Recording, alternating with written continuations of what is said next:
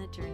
I'm Amy, and I'm so thankful to be joined by friends from around the world who listen to my stories, encouragement, and things that I'm learning that I hope will help you on your journey as well. I'm so glad that you're here with me today.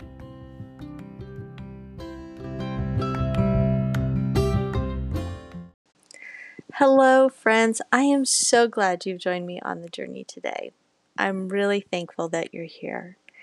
Today, I received the sweetest note from one of my subscribers, and it just brought me to tears actually, because I was so humbled that she was so encouraged by my newsletter. And so I am really, really thankful. When I say I am so thankful for you to be here, I really mean it. From the bottom of my heart, it just humbles me that I can encourage so many people this way and through my blog, and I'm just so thankful for you. So if you get any value out of this, I would just appreciate knowing you've been here, a star, thumbs up, a good review, but especially if you would share it with somebody so we can spread hope and joy and encouragement and fight back against the loneliness and the darkness that so many people are feeling right now. And I would just so much appreciate it. And today we're going to talk about Home Sweet Home. It does no good, I have found, to complain over one's circumstances. Complaining doesn't change a thing, and honestly, it doesn't really make you feel any better. In her book, Dream It, Pin It, Live It, Terry Saville Foy writes, "What's coming out of your mouth has everything to do with what you're experiencing. What we focus on, in other words, is what we see and what we get more of."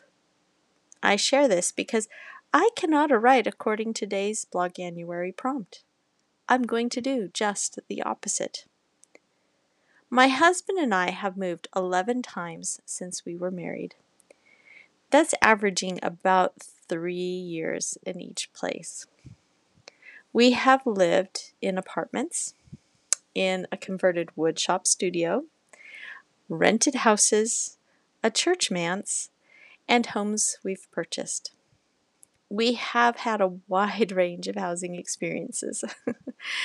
The home we currently live in, like all the others, is not perfect, but we are filling it with many good memories. We have a large backyard compared to most of the backyards in the neighborhood.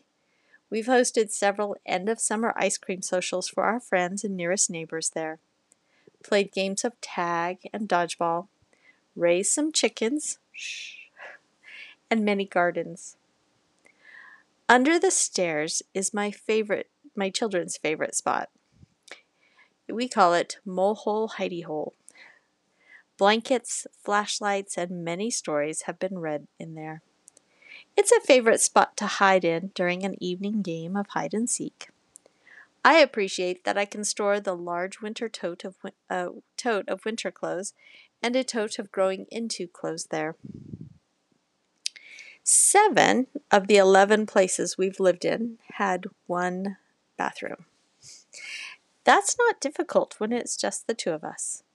But when we had 7 people living together, it was a little tricky at times. So I love that we have more than one bathroom now. It also provides more opportunity for the children to practice cleaning the bathrooms, an important skill in my opinion. Every home is unique. Each has its quirks and peculiarities. For myself, those are the things that give character to a house and make living in it just as memorable as the memories we make.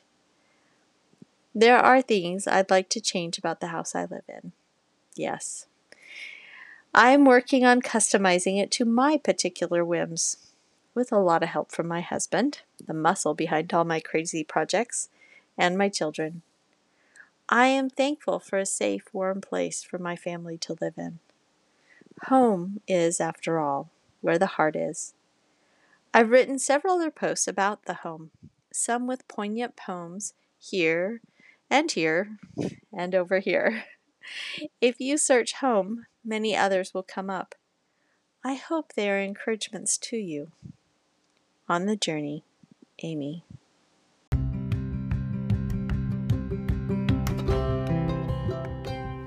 Well, friends, I hope you've enjoyed our time together today and that you'll visit with me next week. You can look for more inspiration on my blog at amybain.wordpress.com. And thank you so much for joining me on the journey. Blessings on your week.